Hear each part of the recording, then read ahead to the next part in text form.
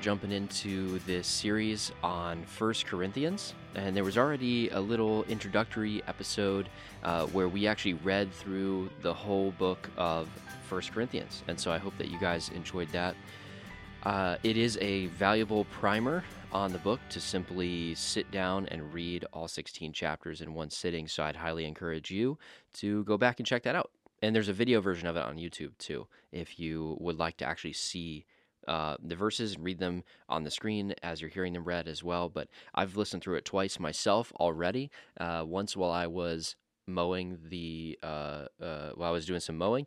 Once while I was in the car. So it's a good opportunity just to put it on in the background and check it out. But regardless, we're going to jump into a couple things in this episode. So let me give you a little sneak peek. I'm going to talk about just the general, there's one theme through this book that really just continues to come up through the thing. So we're going to talk about that.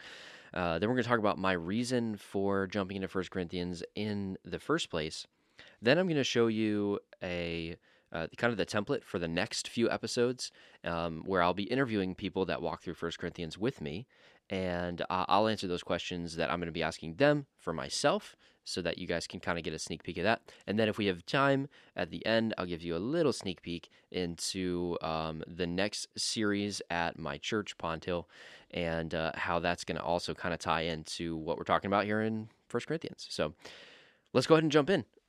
So 1 Corinthians is one of those books that I've actually spent quite a bit of time with. I've preached through it many times. I've read it many times.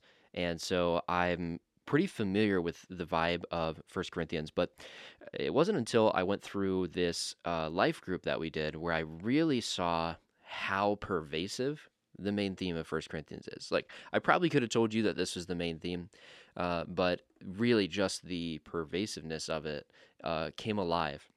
And we did this study on Right Now Media. Right Now Media is like a Christian streaming service isn't quite the right word. It's specifically made for Bible study, but essentially they have a lot of different people that they'll contract to make things that you can walk through and help you through certain books of the Bible.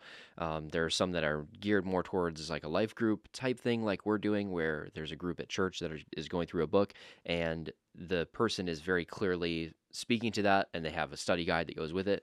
Sometimes they're more personal, sometimes they're more thematic, sometimes they're made exactly for the platform. Like they're a Right Now Media study that's exclusively available there, and like Right Now Media's team helped make it. And sometimes they're content that exists elsewhere that they've just kind of put on Right Now Media, like the Bible Project is on Right Now Media, but obviously their stuff is elsewhere as well. So it's a really cool tool. I would highly encourage it. We decided to kind of gift it to our church because I don't think it's not free to use. It does cost something, but if you're in my church, you have like a special sign-in that you can get into this and look at it. You could use it personally, but we also use it for our life groups. And so on Right Now Media, Jenny Allen, who's a popular speaker, it was brave enough to do something on 1 Corinthians. There's like nothing on the platform on First Corinthians because the book is it's a hard book. It's a really difficult book, and she was brave enough to jump into it. So we went through this life group with an emphasis on her teaching, and then really though our big emphasis was let's use the template that she uses for the scripture. So she has divisions for which chapters to read for what week. Let's read those. We came together. We discussed what we read first, and then we watched the video. So it was like very much focused on the scripture and then kind of her teaching separately. But one of the best things that she did when she was discussing 1 Corinthians is really highlight this main theme. And the main theme of 1 Corinthians is humility and like others-focused service. What I want to do is I want to kind of highlight where Paul calls out where this isn't being done, because that's really 1 Corinthians is like a corrective letter from Paul to the church of Corinth. And we can see he says some things about the disunity here in all over the place. So I'm just going to pick three of them here. So 1 Corinthians, we're going to go to chapter 1 right at the beginning because this is super clear just right away. So if you go 1 Corinthians 1, verse 11, He says, "For it has been reported to me about you, my brothers and sisters, by member of Chloe's people, that there is rivalry among you." And yeah, so he's getting these reports that, hey, we just rolled through town. Chloe is like a co-worker with Paul. She's probably taken a band of missionaries, church planters around where Paul has been and kind of checking in on these churches. And this is kind of what Paul did: is he would go and he would start something, and then he had these other teams that would go and minister to those. And so Chloe comes back to Paul and says, "Hey, there's some stuff going on in Corinth. Like there's some things going on. There's a lot of rivalry, as this translation uses in this instance. There's more elsewhere to kind of like illuminate this thing." We're gonna skip over one of them and go to 11, because in 11:18, Paul says, "For to begin with, I hear that when you come together as a church, there are divisions among you, and in part I believe it." So again, the church in Corinth had sort of gotten this reputation. There was a lot of like power in the church of Corinth as well, and that's in there too, but they had gotten this reputation for not always getting along with each other. And that was something that was really important to Paul, and he's going to kind of get into that. And the third portion of scripture kind of highlights that.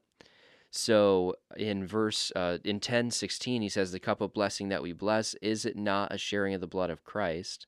And the bread that we break, is it not sharing of the body of Christ? Because there's one bread, we who are many are one body. Since all of us share the one bread, consider the people of Israel. Do not those who eat the sacrifices participate in the altar? What am I saying then?" And he's going to jump into other stuff that we'll get into later. But basically what he's saying is, look, you guys have been baptized into the body of Christ. And, this other theme that, again, we're going to get into in a second, of the Lord's Supper and communion, reminds you that you're all part of the same body.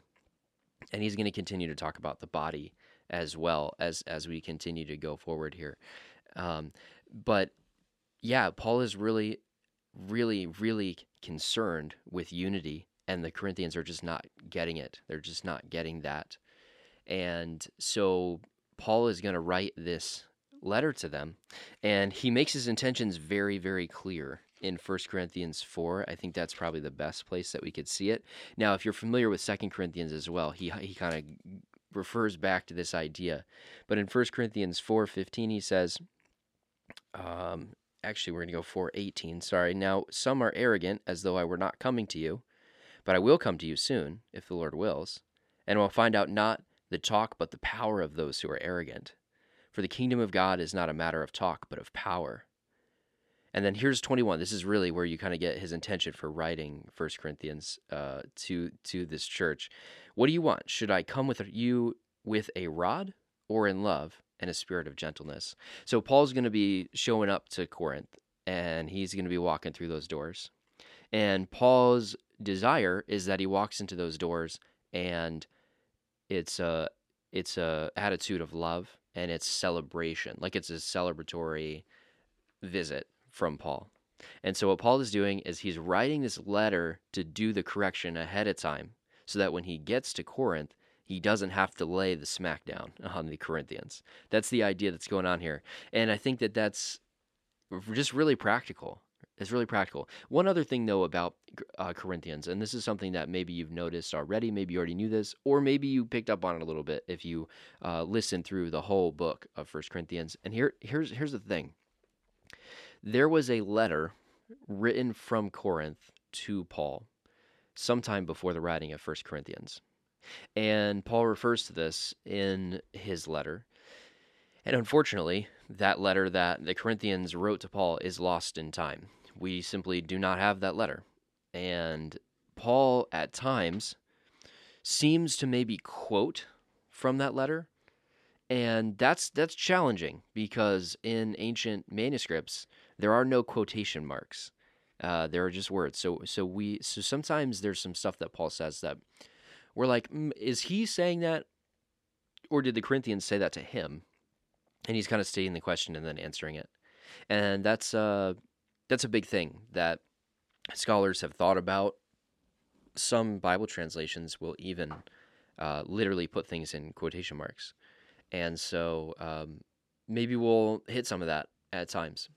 But let me get into the next kind of stage of this, which is simply, why did I choose to look at First Corinthians, and what about it was, caught my attention. So I was walking through some stuff, and maybe I'll give a little background to why that was the case. But essentially, I started to ask a question about communion, about the Lord's Supper, and as one of my roles at Pond Hill, as one of the pastors here, is I'm kind of in charge of like all things Sunday. So I don't always preach on Sunday, but regardless of who's speaking or who's doing the music or anything like that, I'm sort of in charge of making sure that Sunday goes off without a hitch. And so that's like technical stuff. That's planning, you know, what songs are going to happen, making sure that the volunteers are lined up, things like that. And I share that responsibility with some other people as well. But I'm sort of like the person that's making it all happen in the background. And one of the things that is particularly challenging for us, we're not a church that takes communion every single Sunday. Um, and so what we think is we like to take communion in a very intentional way, and we like the service to lend itself well to communion. So what we'll do is we'll plan communion into our service in such a way that we're actually like speaking about something that relates to communion during the sermon, and we're tying something in, or we're making communion sort of like the next step, to walk forward in unity or surrender to God or something like that. And so it can be tough then to say, hey, we want to take communion often because it seems like the Bible wants you to take communion often, but we don't want it to just be like a flippant thing. So we're always thinking about communion in our planning. And I started to hear some other opinions about communion. So it started, I was leading worship at another church, and I was singing for them with their band, and I was talking to somebody afterwards, and they essentially, I was kind of like the fly on the wall for this conversation between two people in this church, because it's not a church that I'm in, so I don't know what the exact going ons are of their week to week service. And they were talking about like a change that had recently been made, or maybe something that was talking about being made. It wasn't quite sure. And I sort of got into the conversation, and I was just kind of there for the conversation. How sometimes you're talking to one person, then somebody else comes up, and then all of a sudden you're kind of trapped in that conversation. That was kind of what was going on. And they were talking, and one of them turned to me and said, "Your church takes communion every week, right?" And I was like, "No, no, we don't take communion every week. We don't want it to become like a something that's like people feel obligated, or it's just like an empty ritual." That's kind of the what I said to them, and they were like, "Oh," because their church had been taking it every week, but they were starting to move away from that, and they were like, "Maybe we don't take this every week. Maybe we take it, a couple times a month or something like that." Maybe going to more of like a similar structure than my church has traditionally had. And they were taken aback by that, because to them, to the person that was talking to me in that moment, to them, like it was a core tenet of doing church to take communion every single Sunday. And so they were like, not, I mean, they weren't like heated about the fact that it was changing. They weren't like getting ready to leave the church over it, but they were sort of disappointed that that was happening. And it just got me thinking, like, why don't we take, because I kind of said that what I said as like an automated response. So why have we really thought about taking communion?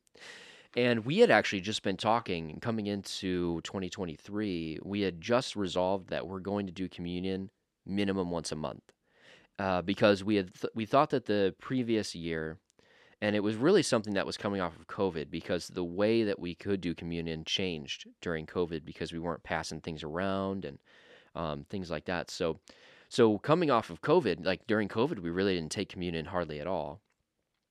We did it virtually a couple times, and I think we did it at Good Friday. And so we only took it maybe 3 or 4 times that year. And then moving into 2022, it was again kind of spotty as we were getting back into church. We weren't quite sure how to implement it, and it just kind of didn't happen. And one of the main, reflections coming off of December going into 2023 was, hey, we want to make sure we're taking communion often because we feel like in Scripture that's something that's talked about a lot, and we don't want to neglect communion. So we did that. So at the same time, one of my siblings is becoming Catholic. They get confirmed in the Catholic Church, and I have a conversation with them, and she tells me that one of the main reasons Catholicism is compelling to her is this really strong emphasis on the Eucharist. So we start talking about that. And it's funny, right before I started, I had like a scheduled time with her because we have kind of opposite schedules. And we were going to have breakfast one day. And I think like literally a week earlier, I was listening to one of my favorite podcasts, Theology in the Raw. And there was a talk by Francis Chan at the Exiles Conference. And that was the Exiles 2022, I believe. And it was kind of like just a re-release of the talk. And guess what? It was about communion. And so here's Francis Chan, who's advocating for. He's like, he said something like, I think communion is probably the most important thing we could do together as a church. And that was very different for me because we like communion. We think communion is important. But to say it's the most important thing is something that we had not heard. Like I probably in my upbringing, the thing that would be identified as the best thing we could do together is probably fellowship, most likely, just spending large amounts of time with one another. I would say that most likely, in my mind, would have been what I would consider the most important thing a church could do together. We might have said like study the Bible together because that's like the good evangelical thing to say is the most important, right? Because that's like the whole point of our like tradition, right? Is like that the Bible is supreme and most important for doing churches is the teaching and distribution of the Bible.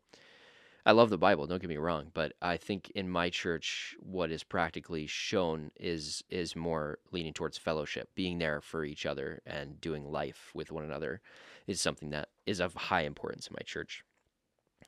So I started to wonder, is there actually like a bigger connection between communion? Because my experience of communion is something that happens in a Sunday service, and it's like it's a ritual, is what it is. We don't love that word as Christians because it has a pagan connotation, but it is a ritual. It's a set thing that you do that happens very specifically. There's certain words that are said during it, and there's certain postures that are taken during it. And this is especially true if you're coming from more of a mainline or Catholic denomination where there's very, very specific things that are done. And maybe if there's a priest doing it, they're even making certain motions with their hands, and there are certain things that are done in a certain order. So that's a ritual. That's exactly what a ritual is. And so for me, communion was a ritual. But I was looking into Scripture, and I was like, okay, we're talking about house churches mostly.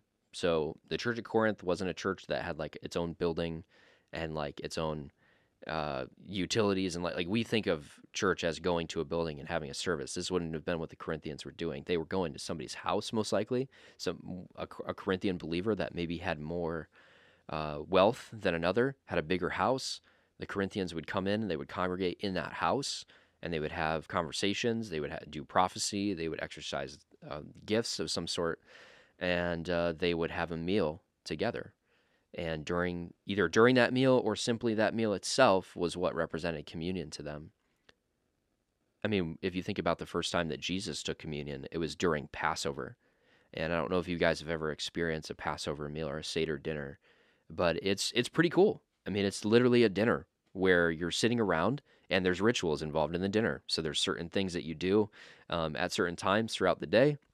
And Jesus took the third cup of Passover and made it the Lord's Supper in the Gospels, and that's where we get this idea of the Lord's Supper. So again, it's Jesus sitting around a table with his disciples, And there's rituals involved, but there's not just rituals involved. Like during the Passover meals that I've been a part of, there's intentional breaks for when you actually eat your food. And it's essentially just eating a meal together. And I feel like maybe that's what is supposed to be when we talk about communion. Like it's a meal together, more so than it is, taking a small piece of a cracker and a little thing of grape juice or whatever and drinking that. Like the ritualistic aspect of it is probably not quite the same as what it was in the early church. Anyway, some of the most famous portions of scripture on the Lord's Supper happen in First Corinthians. And so as I was kind of discussing this with the team here at Pond Hill, I was just curious, about what exactly we should do. So I started reading a little bit already in 1 Corinthians 10 about the Lord's Supper, where Paul says the cup of blessing that we bless, is it not a sharing in the blood of Christ? The bread that we break, is it not a sharing in the body of Christ? Because there's one bread, we who are many are one body, since all of us share the one bread.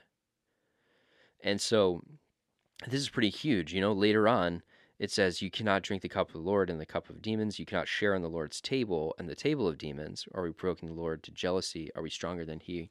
And he's talking there specifically about going to a temple feast. And a temple feast was essentially this big party that they would throw for some god or goddess in Corinth. And so that, like, think about that picture. So the communion of the Lord is being compared to this other thing where it's like a party and like a full meal for this. So is there some sort of similarity between the two things? Like it's like you have to pick what party you go to, and the party at the Church of Corinth is the one that you should be participating in. Like, is that more what Paul's envisioning here? Is like just getting together and having a big old get together and a meal together.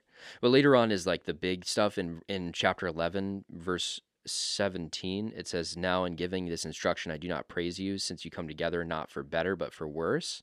For to begin with, I hear that you come together as a church. There are divisions, and in part I believe it. And here's what there were divisions about. Like here's where the divisions were working themselves out, is actually in the Lord's Supper. So indeed, it's necessary that there are factions among you, so that those who are approved may be recognized among you. When you come together, then, it's not to eat the Lord's Supper. For at the meal, each one of you eats his own supper, so one person is hungry, while another gets drunk. Don't you have homes in which to eat and drink? Or do you despise the church of God and humiliate those who have nothing? What should I say? Should I praise you? I don't praise you in this matter. For I received from the Lord what is also passed on to you. On the night when he was betrayed, the Lord Jesus took bread. And when he had given thanks, he broke it, saying, this is my body, which is for you. Do this in remembrance of me. In the same way also he took the cup after the supper and said, this cup is the new covenant in my blood. Do this as often as you drink it in remembrance of me. For as often as you eat this bread and drink this cup, you proclaim the Lord's death. And then he gets into this self-examination thing where he's like, if you're eating and drinking in this unworthily, like it is a damnable sin is what it goes into. And it's like, this is so important that if you mess it up, it's a big deal. And so we always talk about that passage of scripture in self-examination because there is a verse in here that is very important. It's tough. In verse 28, it says, let a person examine himself. In this way, let him eat the bread and drink the cup. And what we do is we internalize that and we say, hey, examine yourself. Make sure you're not living in sin, any kind of sin that's unrepentant, before you drink the cup. But actually what Paul's getting at here is not that. Actually I guess that's true. But when he says, whoever eats the bread or drinks the cup of the Lord in an unworthy manner is guilty of sin against the body and blood of the Lord. Well, what did he just talk about with the body? He just talked about how there's factions among you, the church. And when he says, when you drink in an unworthy way, that unworthiness should be a link back to what he just said about you guys are each bringing your own food. Some of you are hungry. Some of you are over full. And basically what's happening here is there's the people that are rich, they're bringing food, they're eating their food. The people that are poor aren't bringing food because they don't have food and they're going hungry. And it might even, I've heard some scholars say that, the people that don't have to work, like the non-working class, can get there and feast before the working class could even get there. So they're like getting there early, finishing the food. So by the time the people get off of work and get there, there isn't any food for them. And I've heard that that's one interpretation of this passage. But basically what's happening here is it's not so much about personal righteousness, although that's important. Don't get me wrong. You should examine yourself and make sure that you're following Christ. But that examination is more, am I doing everything that I can do to promote unity in the body of Christ? And that is huge. That is really, really important.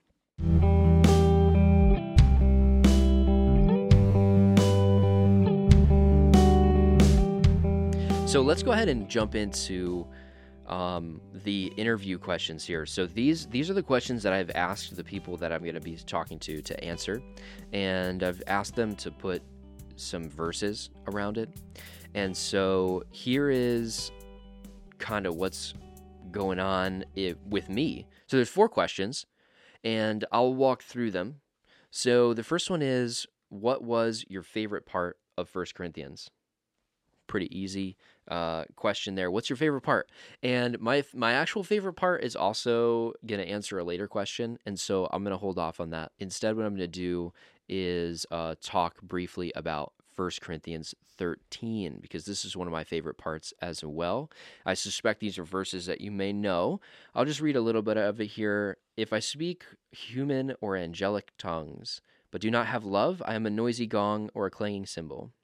If I have the gift of prophecy and understand all mysteries and all knowledge, and if I have all faith so that I can move mountains, but do not have love, I am nothing. And if I give away all my possessions, and if I give over my body in order to boast, but do not have love, I gain nothing. Love is patient, love is kind, love does not envy, it's not boastful, it's not arrogant, etc. You guys probably have heard these verses. I've always heard these verses at weddings, and I have to say that's just a misuse of this passage of Scripture. That's not what this passage of Scripture is getting at. If you want to say, like, this is a general description of love, and we can learn from this passage what love looks like in a general sense, that's okay. That's fine. That's fine. I suppose you could use that in a wedding. But when we get together and we talk about weddings and we're talking about romantic love between two people, or even commitment between two people, what we're actually doing is we're kind of missing the point of what Paul is getting at in this chapter. Is 1 Corinthians 13 takes place and right nestled between 1 Corinthians 12 and 1 Corinthians 14, just in case you forgot how numbers worked. And 1 Corinthians 13 is a bridge between 12 and 14. Because Paul in chapter 12 is saying, you guys are all boasting about your gifts. Remember earlier I said that Corinthians was a powerful place. Like there was healing going on, there was lots of teaching going on, lots of speaking in tongues going on, lots of exercising of the spiritual gifts, as we might call them.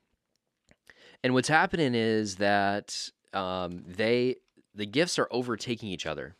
First of all, there's like disorder, like nobody knows what's going on. Like it's kind of like a madhouse when you walk in because everybody's trying to get their piece in. But also, there's simply this idea that certain gifts are better than others. So an easy like example of this might be like if you have a gift for teaching, and someone else has a gift for, say, administration, event planning, say, a more background-oriented gift that they're using for the Lord. It's important. Like maybe they organize all the food to be there that you're eating. That's important. But the person that's like front and center in the crowd, it's easy for them to think, oh, I'm better because I have this gift that's on display and I'm good at speaking and I can teach people and I can help people follow Christ better. It's really easy to get, blown up about that. We've heard and seen lots of stories of, big famous pastors that have had a similar kind of arrogance to them. And Paul gets into this thing about being the body of Christ. And maybe you've heard this before. But he kind of gets a little silly with it. in verse 14, 12:14, indeed, the body is not one part but many. If the foot says, because I'm not the hand, I don't belong to the body, it's not for that reason any less part of the body. And if the ear should say, because I'm not an eye, I don't belong to the body, it is not for any reason less part of the body. And if the whole body were an eye, where would the hearing be? If the whole body were an ear, where would the sense of smell be? But as it is, God has arranged each one of the parts in the body just as he wanted. And if they were all the same part, where would the body be? As it is, there are many parts, but one body. The eye cannot say to the hand, I don't need you. Or again, the head can't say to the feet, I don't need you. On the contrary, those parts of the body that are weaker are indispensable. And this is a really important theme in the book because, again, we're talking about unity, being together for the body. Let me read to you what the last paragraph of chapter 12. And what I'm going to do is I'm going to read the last paragraph of chapter 12 and then jump right into the first paragraph of chapter 13, which I've already read. So listen to this, starting verse 27 of 12. Now you are the body of Christ and individual members of it. And God has appointed these in the church, first apostles, second prophets, third teachers, next miracles, then gifts of healing, helping, administrating various kinds of tongues. Are all apostles? Are all prophets? Are all teachers? Do all do miracles? Do all have gifts of healing? Do all speak in other tongues? Do all interpret?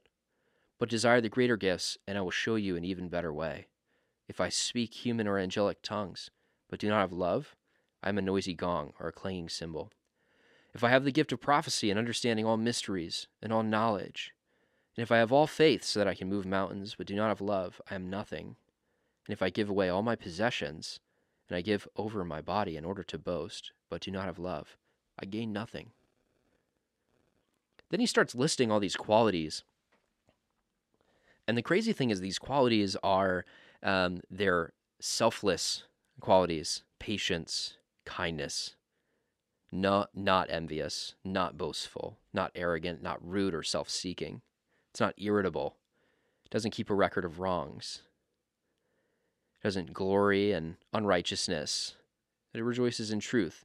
And it bears all things, believes all things, hopes all things, endures anything, and it never ends. Listen to what Paul is saying here. He's not talking about romantic love in the least bit here. What he's saying is, man, you guys are so concerned with being better than everybody else, and you're arrogant, and you're boastful, and you're envious of what other people have. But the better way is actually love, and it's selfless, it's humble, it seeks peace. Yeah, so I think 1 Corinthians 13 is often taken out of context, and to me it's much more beautiful in its context here, because it reminds us what brotherly love looks like in the church, what we're supposed to act like towards each other. It's an equal playing field, if you want to use that analogy, like regardless of what you're doing in the church, the emphasis should be on love. And I think that's really, really important for us today. And I think we do a really poor job at it sometimes because we get a little stuck on ourselves. But love is not boastful or arrogant.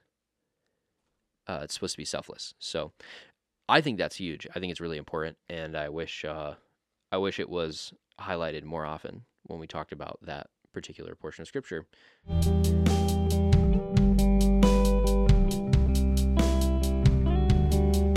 So the second question is, what was the most surprising part of 1 Corinthians? And my most surprising part had to be Paul's conversation about food offered to idols. And this is a really important portion of Scripture for me because I've heard it referenced a lot in 1 Corinthians 8. And mostly I've only heard 8 and I haven't heard 10. And I think that's a mistake. One of the things I said in the last podcast is that when you have this in the same book by the same author, when they talk about the same thing in two different places, the second time that they talk about it, you got to go back to the first time and kind of compare and contrast them and figure out what exactly is going on here. And I never really did that until I started jumping into 1 Corinthians earlier or later. I was actually more later last year and earlier this year as well. And I think that was a mistake. Like 1 Corinthians does this a lot where Paul spends time. Like we just did it, actually. We talked about 13, in the context of 12, and in the context of 14, because we followed Paul's train of thought about being one body and using our spiritual gifts to edify each other instead of tear each other down. And so when we get over here to food offered to idols, chapter 8 is like so often referred to, because it's like, what do we do when we've got these gray areas? And I've always had this narrative said to me about being a quote unquote above reproach. And it's like, even if somebody in your life, even if you don't think it's wrong, if somebody in your life thinks it's wrong, you should concede to them. And it's funny because, man, Paul is like not really saying that. He kind of is, but then he's also not. It is complicated. It's complicated. But let me read this thing. Okay, so let me give you a preface. Basically, once again, they're arguing, and Paul says, we know that we all have knowledge, and the CSB puts "we all have knowledge" in quotes as if that was the thing that was said to Paul in the letter that he got. Because here's what he says right after that. He says, "Knowledge puffs up, but love builds up. If anyone knows anything, he does not yet know it as he ought to know it. But if anyone loves God, he is known by him." And so it's like he's saying, like, you guys are focused on like the knowing of things, but again, that like is puffing up. It's causing division between you guys, and that's not what it's all about. It's all about love. Crazy. We just talked about that, right? And so what's happening is, in the ancient times, they would sacrifice meat to idols. And then what happens is the temple staff would sell the meat to some kind of vendor, and then they would sell that meat in the marketplace. And there was this idea, certainly in Judaism, that you were not allowed to eat that meat because it had been sacrificed to an idol. And so it was like tainted. It was unclean meat. And the early church carried this over, certainly, and said, you can't really eat that. But there's a lot of people in Corinth that were not Jewish converts. They were Greco-Roman converts, and they were used to eating this meat. And so there was a division in Corinth that over whether you could or could not eat it. And Paul starts to weigh in. And he says, "For even if there are so-called gods, whether in heaven or on earth, as there are many gods and many lords, yet for us there is one God, the Father. All things are from him, and we exist for him." Which is interesting, because that's a direct quote from a quote about Zeus, which is interesting. "And there's one Lord, Jesus Christ. All things are through him. We exist through him." And so Paul is definitely like, yeah, you could eat that meat. That's not a big deal. Like, it's just meat, right? It's all from God anyway. And then he goes in verse 7. "However, not everyone has this knowledge. Some have been so used to idolatry up until now that when they eat food sacrificed to an idol, their conscience, being weak, is defiled." So right away, Paul is like saying that it's a weak conscience that causes you not to get over this. So right away, he's like, it's a weaker position to believe that this is wrong, because once again, he says again in verse 8, "Food will not bring you close to God. We're not worse off if we don't eat, and we are not better if we do." But then he says this, "But be careful that this right of yours in no way becomes a stumbling block to the weak. For if someone sees you, the one who has knowledge, dining in an idol's temple, won't his weak conscience be encouraged to eat food offered to idols?" So the weak person for whom Christ has died is defiled by your activity. And again, Paul is saying, look, man, it doesn't really matter if you eat or don't eat, but what does matter is that you look out for your brother or sister in the Lord, and you respect their conscience. And so that concept of love, super good. Yeah, so you can apply this to all kinds of stuff today. And you could, maybe swearing would be an example. Some people are okay with it. Some people are not okay with it. So maybe don't swear in front of people that aren't okay with it. That's like I think a proper application of what this is going for. Alcohol is another example. It's like, okay, so if you're having somebody over your house that's not cool with you having a glass of wine, maybe don't drink in front of them. Does that mean that you don't drink ever? Well, I don't know. Some people would take it there. I don't, but some people would. Here's the thing though. Because this meat is sold in the marketplace, and that's kind of where the conversation starts. is just simply about eating that food, which was sacrificed to idols. Paul takes it to somewhere different towards the end of this, and he says, if someone sees you dining in an idol's temple, won't their weak conscience be encouraged to eat food offered to idols? So I think he's taking it to a different place that he's going to come back to in chapter 10, which we've literally already read like a bunch of times. So I'm going to read quickly here. Verse 14, so then, my dear friends, flee from idolatry. I'm speaking as to sensible people. Judge for yourself what I'm saying. The cup of blessing that we bless, is it not a sharing in the blood of Christ? The bread that we break, is it not a sharing in the body of Christ? Because there is one bread. We who are many are one body. Since all of us share the one bread, consider the people of Israel. Do not those who eat the sacrifices participate in the altar? What am I saying then? That food sacrificed to idols is anything? Or that an idol is anything? No, but I do say that what they sacrifice to demons and not to God. I do not want you to be participants with demons. You cannot drink the cup of the Lord and the cup of demons. You cannot share in the Lord's table and the table of demons. Or are we provoking the Lord to jealousy? Are we stronger than him? Everything is permissible, but not everything is beneficial. Everything is permissible, but not everything builds up. No one is to seek his own good, but the good of the other person. Eat everything that is sold in the meat market without raising questions for the sake of conscience, since the earth is the Lord's and all that is in it. If any are unbeliever invite you and you want to go, eat everything that is set before you without raising a question for the sake of conscience. But if someone says this is food from a sacrifice, don't eat it, out of consideration for the one who told you and for the sake of his conscience. I do not mean your own conscience, but the other person's, for why is my freedom judged by another person's conscience? If I partake with thanksgiving, why am I criticized? Because of something for which I give thanks. So whether you eat or drink or whatever you do, do to the glory of God. Give no offense to the Jews or Greeks in the church of God, just as I also try to please everyone in everything, not seeking my own benefit, but the benefit of many, so that they may be saved. Imitate me as I imitate Christ.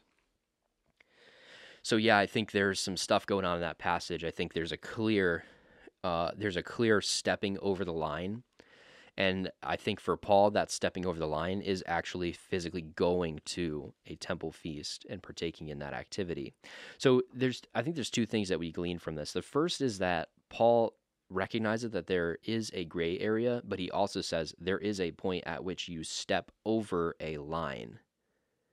And in my interpretation of this passage, the over the line is going to a temple feast. And I don't hear that often when we talk about this passage. Like I hear about like, okay, it's just better not to do it. Like, why play with fire, And or I hear the opposite narrative where it's like, man, why are we conceding to weak people?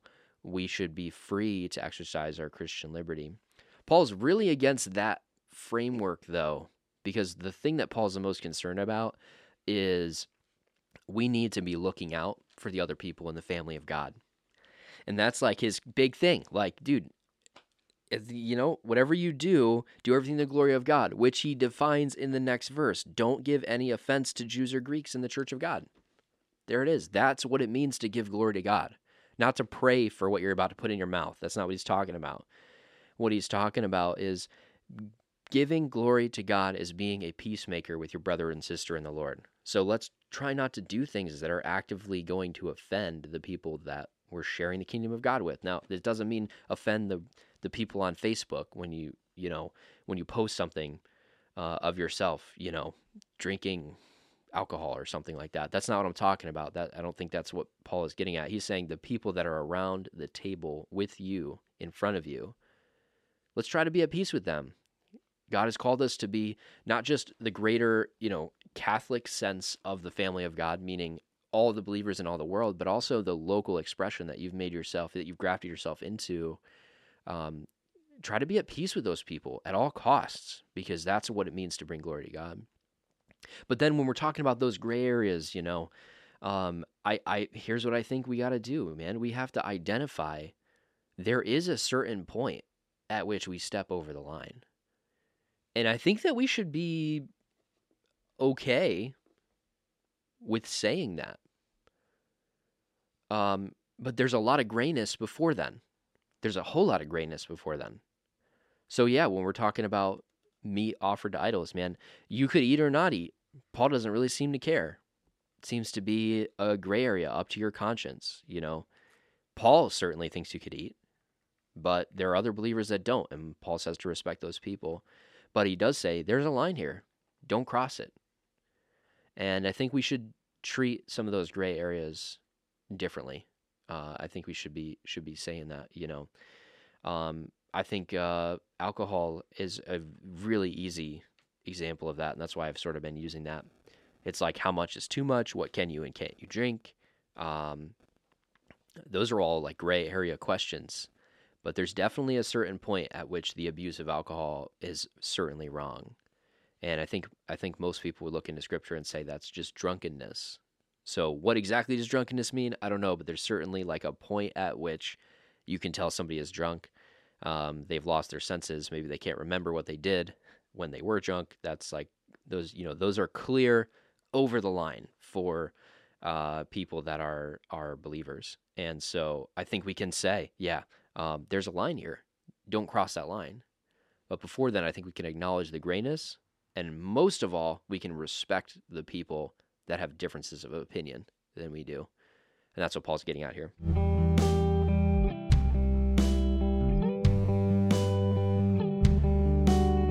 Okay, the third thing, what was the most challenging part of 1 Corinthians? The most challenging part of 1 Corinthians is simultaneously my absolute favorite part of 1 Corinthians. It's the reason why I'm so familiar with this book, because I've spent so much time in this passage, and I've wanted to contextualize it and keep going it, and that's got to be 1 Corinthians 7. 1 Corinthians 7 is, to me, just like such a massively important part of the New Testament, part of the Bible in general. I feel like I wish we would talk about this more. Let me give you a little bit of background on 1 Corinthians 7. 1 Corinthians 7 is something that we've used many times to talk about relationship status in our church.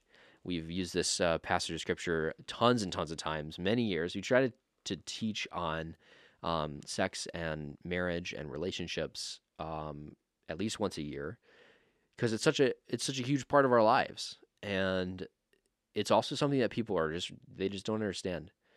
And several of those times that we preached on it, we've preached out of 1 Corinthians 7. And so here's what 1 Corinthians 7, I'm going to boil it down for you, and then I'll read just like a couple of the verses. But the confusing part of 1 Corinthians 7 is that Paul has like these qualifiers in there. Like sometimes Paul says, I have a direct word from the Lord about something. And then other times he says, here's my advice on something. So why those qualifiers are in there is a little bit of a mystery. And what that means, again, is a little bit of a mystery. So as you read it, just keep your eye out for those. But here's the idea from Paul. Now, Paul is a single dude. Some people think that Paul maybe was married at one point, and his wife left him when he became a Christian. It's possible. Maybe his wife died. But Paul's a single guy. Barnabas is a single guy. That's stated in Corinthians. And so here's Paul. He's a single dude. He's getting there. Now, you got to understand that at this time, marriage is like everything. Marriage and family is huge, especially from the Jewish perspective. But in the ancient world in general, it's really everything. It's huge. It really is huge. And Paul is talking here. He spends a lot of time talking about sexual immorality in 1 Corinthians, and he's kind of tearing things down. And so here he starts to address a very particular problem in 1 Corinthians 7. First, he talks about single people. He's going to talk to single, and he's going to talk to married folks. He's going to talk to single people, and he's essentially going to say to single people, the best thing for you is to remain single, which is insane for that culture. Like, to say that is wild. I mean, I don't think we can understand how huge that is that Paul is saying that. Paul, a Jewish guy, is saying it's better for you to just stay single because marriage was everything in that culture. And so he's saying that. But he's also going to talk about divorce. He's going to talk about married people already. And he's going to say, hey, if you're married, you should try not to be divorced. And if you're divorced, you should try not to get married again. And then he's going to launch into a particular kind of argument where he says, if you're married to a spouse and you become a Christian and your spouse does not, if they're willing to still live with you, you should stay with them and not divorce them. But if they leave because of your faith, then you're free from that marriage, and it's okay to divorce them or to get divorced by them, and it's even okay to remarry, it seems, in 1 Corinthians 7. So those are kind of like the two paradigms going on. And it's all held together by a very specific verse in 1 Corinthians 7 that I think kind of frames the conversation for us. And if we go to that in verse 17, it says, "Let each one live his life in the situation the Lord assigned when God called him. This is what I command in all churches." And he's going to take it away from relationships for a second. He's going to say, was anyone circumcised when he was called? He should seek not to undo his circumcision. Was anybody called while uncircumcised? He should not get circumcised. Circumcision does not matter, and uncircumcision does not matter. Keeping God's commands is what matters. So let each one remain in the situation in which he was called. I love this. Later on, he talks about how you're bought with a price. Do not become slaves of people. Brothers and sisters, each person is to remain with God in the situation in which he was called. I actually like the King James in that verse. He says, wherever you were called, therein abide with God. Here's what Paul's point is in this passage, and he's just saying, man, we can get so hung up on singleness, on marriage, on our relationship status, but what's most important is our being with God, not our being with another person, another human, for relationship. And so regardless of where you're called, the best thing for you to do is to find God wherever you are. And so don't feel like you have to get married to become like the Christian ideal. Don't feel like you have to become single to become the Christian ideal. And if you look at, there's a point in 1 Corinthians where Paul's comparing himself to Peter, and he's talking about how Cephas, as he calls him in the passage, has a wife, but Paul doesn't. So here's two people. They're the two pinnacles of the early church, and one of them is married and one of them isn't, and there's no discrepancy in status between the two of them. Like Paul is complete being single, Peter is complete being married. And Paul wants to equalize that stuff. In fact, he even says, hey, if you stay single, there's a lot less like earthly problems you're going to have. As somebody who's been both, I could definitely say that's totally true. Like being married takes up time. Having kids takes up time. As a single person, you can, there's a special kind of service that you can offer because of your singleness. And so yeah, I think what Paul says here is really vital. I think it's important. To me, it's one of my favorite passages of scripture because I am somebody that I was married, my ex left, and now I am single. And there's a temptation to say, oh, I've fallen from the Christian ideal because of this, sort of forced singleness. And that's not at all what the scripture says. In fact, the scripture elevates singleness. And so I feel valued in this passage. And I think that it's a important shift of mind. And this is what's so challenging about it, is that it's so easy to get hung up on trying to find somebody. And it's easy to say, oh, I'll be happy when I am, fulfilled in this way.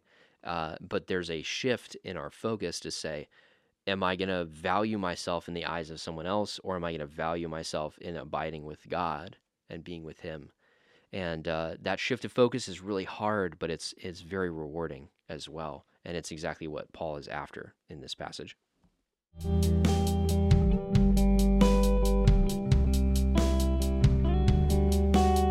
Okay, last question here is, what do you still have questions about in 1 Corinthians? And I still have questions about a couple things, but I would say the biggest one for me has got to be the women passages in First Corinthians. Let me just explain to you what they are, and then I'll have a short dialogue about them. The first one is First Corinthians 11, which is all about head coverings. And the particular questions that I have is what exactly is going on here? Because right at the beginning, Paul makes like a very kind of crazy statement for me, where he says, verse 3, "But I want you to know that Christ is the head of every man, and the man is the head of every woman, and God is the head of Christ." And he goes into the head covering thing. Verse 7, "A man should not cover his head because he is the image and glory of God. So too, woman is the glory of man. For man did not come from woman, but woman came from man. Neither was man created for the sake of woman, but woman for the sake of man. This is why a woman should have a symbol of authority on her head because of the angels. In the Lord, however, woman is not independent of man. Man's not independent of woman. For just as woman came from man, so man comes through woman, and all things come from God." Now, he kind of does a qualifier right after that, and he's like, hey, judge for yourself. If there's contention being caused by this, then it doesn't matter that much anyway. And it's really interesting, his like words in 1 Corinthians 11. He's putting forth this custom that would be very like culturally appropriate. But he says some theological things in there that give me some questions. And I'll talk about them in a second. But first, I want to read the second passage in 14:33 through 34, which says, "Since God is not a God of disorder, but of peace," which is kind of a transition statement into what he's going to say next. "As in all the churches of the saints, the women should be silent in the churches, for they are not permitted to speak, but are to submit themselves, as the law also says. If they want to learn something, let them ask their own husbands at home, since it's a disgrace for a woman to speak in the church. Or did the word of God originate from you, or did it come to you only?" That one is just like you read it and you're like, ow, why? That's crazy. Like, why are we talking about this? It sounds so bad to read out loud. I'm going to qualify it a little bit because I have some study put into this concept of like women and their role in the church. I'm not a woman, so it's always sticky to talk about this stuff for me. But if you go back to chapter 11, so like the woman be silent thing that's said in 14, some people will interpret that to say that like women, can't speak in church. There are actually some cultures that literally if you're a woman and you walk into the service, you cannot speak at all. And that's wild to me. Like that happens in Islam sometimes, but there are even some church contexts where that would be the case, some Christian church contexts, and that's just brutal. I really, that's not at all what Paul is saying.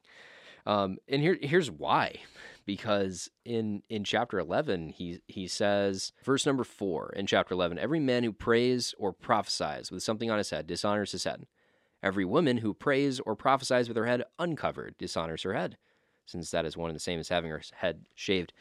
Paul is like not at all correcting the idea of women praying or prophesying, just like the men are doing. He's saying when you do it, wear a head covering. And so not at all is Paul opposed to women praying and prophesying in the church, just like the men are doing. So keep that in mind when you get to this later passage in 14, when he says women be silent in church. Now, in particular, there's this idea that in 14, that when somebody prophesies, that it should be approved by the church, and that people should, judge for themselves. If somebody's saying something to the church that doesn't make sense, that it can be weighed and it can be addressed. And that's when Paul says women be silent, and that word that he uses for women could also be interpreted wife. So that could be the case where it's like wives don't be the ones to judge your husband's prophecy. That's like a possible interpretation, probably where I'm leaning right now. I think it is the best one, but it's still like hard. It's like a hard passage, and there's a lot of disagreement about it. So that's why it's still troubling to me. Here's the important thing, though. The important thing is in 1 Corinthians 11, with the conversation about head coverings, the whole goal that Paul's trying to do is say that both men and women are essential for the church. That's the goal of that passage. Actually has nothing to do with head coverings. What I think is happening is that the Corinthians had a question about head coverings, and Paul says, you know, here's where I'm at. I think women should wear head coverings when they pray and when they prophesy. I don't think men should wear head coverings when they pray and when they prophesy. And I think that's like a cultural thing. Like 99% of churches are not forcing women to wear head coverings in church. I suppose if you want to take this passage like super literally, and like ignore the end of the passage where Paul is kind of nonchalant about whether or not this is enforced in the church, then you should probably be having your women wear head coverings. But I don't ever see that when people talk about this. I don't see people literally making women wear head coverings. Ironically, what I see is people not allowing women to pray and prophesy due to this passage, which is just like so stupid. Like it's just not. It's absurd to get to that point, because that's the whole opposite of what Paul is saying. You know, if you want to talk about like women holding office in the church, that's a different question that I don't think Paul is talking about here. If anything, 1 Corinthians 14 might have more to do with that, but I'm still not there with 1 Corinthians 14. But in 1 Corinthians 11, Paul is not at all talking about a woman being a pastor, holding office in the church. Paul is literally talking about how you can pray and prophesy in the church. He's making a way for women to do that in the culture where they live. And so it's absurd to say that they can't do that. That's just not reading the passage of Scripture. Now, what's confusing about 11, though, is that this conversation in 7, where a man should not cover his head because he's the image and glory of God, so to women is the glory of man. For man did not come from woman, but woman came from man. Neither was man created for the sake of woman, but woman for the sake of man. This is why a woman should have a symbol of authority on her head because of the angels. That's where it's like, okay, Paul is talking about like a creational reality that has something to do with man being created first, maybe, and woman second. And what exactly he's talking about, I'm not sure, and neither is anyone else. Like, it's confusing. It's hard to understand. Scholars are like constantly debating over it. Pastors are constantly debating over it. It's tough. It's a really hard passage. So that's one thing I have more questions about, and I feel like I'll always be doing this. What's interesting though is like, even though he's like, okay, man is the image of God, woman's the image of man, which is weird with Genesis 1:27 anyway, because God makes human in his image, in the image of God. He makes them male and female. So both men and women are in the image of God. So that's not what Paul is saying there, is not contradicting that, but it sounds like it is. So what exactly he's getting at, I'm not totally sure there. Regardless, what he is getting at here results in 10, where it says, this is why women should have a symbol of authority on her head because of the angels. When was the last time you heard 1 Corinthians 11? I mean, maybe you're not familiar with this passage, but those of you that are, when was the last time that you heard 1 Corinthians 11 about preached in a way that says women should wear head coverings so that they can pray and prophesy in the church appropriately? So first that, but second, when have you heard 1 Corinthians 11 presented in a way that says, because woman was created second, they have a special authority on their head? I've never heard it presented that way, because whenever I hear people present this verse, they're usually talking about complementarianism, and generally they're talking about sort of this like weird, I mean, generally it's unhealthy. Not to say that all complementarianism is unhealthy, but generally what I hear is like, okay, well, men and women, there's some kind of difference there, so men are allowed to do some stuff that women are not allowed to do. And it's just not, it's not in the passage in 1 Corinthians 11. It's just not there. What exactly Paul's getting at, it's hard for me to understand. I can't say that I have a amazing answer, but what I can say is that that's definitely not the answer. Women and men are both designed to pray and prophesy in the church, and culturally, it made sense at the time for women to be wearing head coverings when they did it. And Paul might be on board with that cultural idea because of the created order, but also he might not be, based on his ending statement when he says, "Judge for yourself. Is it proper for a woman to pray to God with her head uncovered? Does not even nature itself teach you that if a man has long hair, it's a disgrace to him, but if a woman has long hair, it's her glory, for her hair is given to her as a covering. If anybody wants to argue about this, we have no other custom, nor do the churches of God." He doesn't really want it to be a point of argument, and neither do I. But what I will argue for is the correct reading of 1 Corinthians 11, which is that both men and women are designed to pray and prophesy. There is a difference in how they do it, but it is they're designed to be doing it in the church, and so let's not silence women. But then we get to 14, and Paul's like, "Don't let your women speak in the church," and it's like, oh wow, well, how does that sit with 11? What we can say is that it definitely doesn't mean just this plain idea that women can't speak in the church, and most people don't even agree with that, including complementarians. They don't even take that stance anyway. We have to read 14 in light of 11, where Paul is for sure saying that women should be praying and prophesying in the church. And so we got to take that there. But I could see a paradigm where you could say that 1 Corinthians 14 says that women may not be able to hold the final authoritative office in the church. Perhaps you could get there from 1 Corinthians 14. I think it's more likely that, women should not be speaking out against their husbands in church. I'm much more down for that interpretation of 1 Corinthians 14. But again, it's tough, and I can't exactly say. So that's what I still have questions about in 1 Corinthians. And if you would like to hear more about that, jump into it, because it's a good book, and there's a lot of people that have said a lot of things about it. So sort out for yourself what you think about those particular passages, and maybe we'll talk about them more. Final note, I have been in both complementarian and egalitarian contexts, and I don't see this as a opportunity to divide over. I definitely do not think this is a divide over type of topic, and I think Paul is all about that too. I think he's all about the unity of the church, and I don't think he's ready to say that we should be dividing over this issue. In fact, I think that the very reason why he wrote 1 Corinthians 14 and 1 Corinthians 11 was for the purpose of the unity of the church. Looks like I don't quite have time to get into our sneak peek of the next series here at Pond Hill. Maybe I'll do a mini episode later on, or maybe you'll just have to check it out for yourself. So there is a YouTube channel and a Facebook page with our live streams of Pond Hill's services, and we're going to be jumping into a new series currently it's July, so starting in August.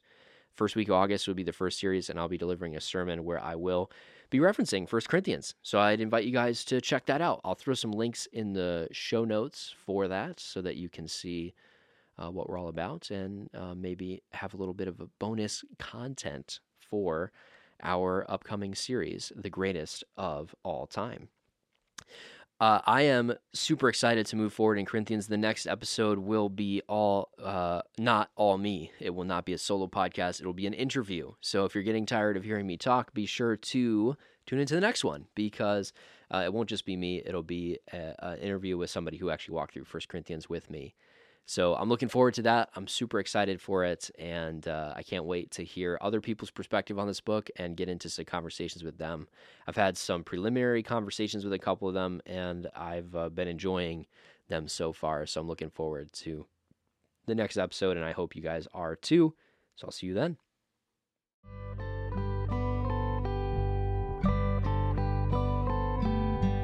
You've been listening to the Unison Church podcast. If you're a Christ follower, I hope this has encouraged you to grow closer, not only to Him, but also to His family. May we unite in our allegiance to Him and raise our voices together to worship Yahweh. If you're not a Christ follower, I hope that this has represented Christ well to you. May this spark your curiosity towards Jesus and his people. In any case, I hope you'll connect with us again here on the podcast and share it with a friend. You can find links in the show notes if you'd like to reach out to us through other ways as well. Thanks for listening, and I look forward to being with you again soon.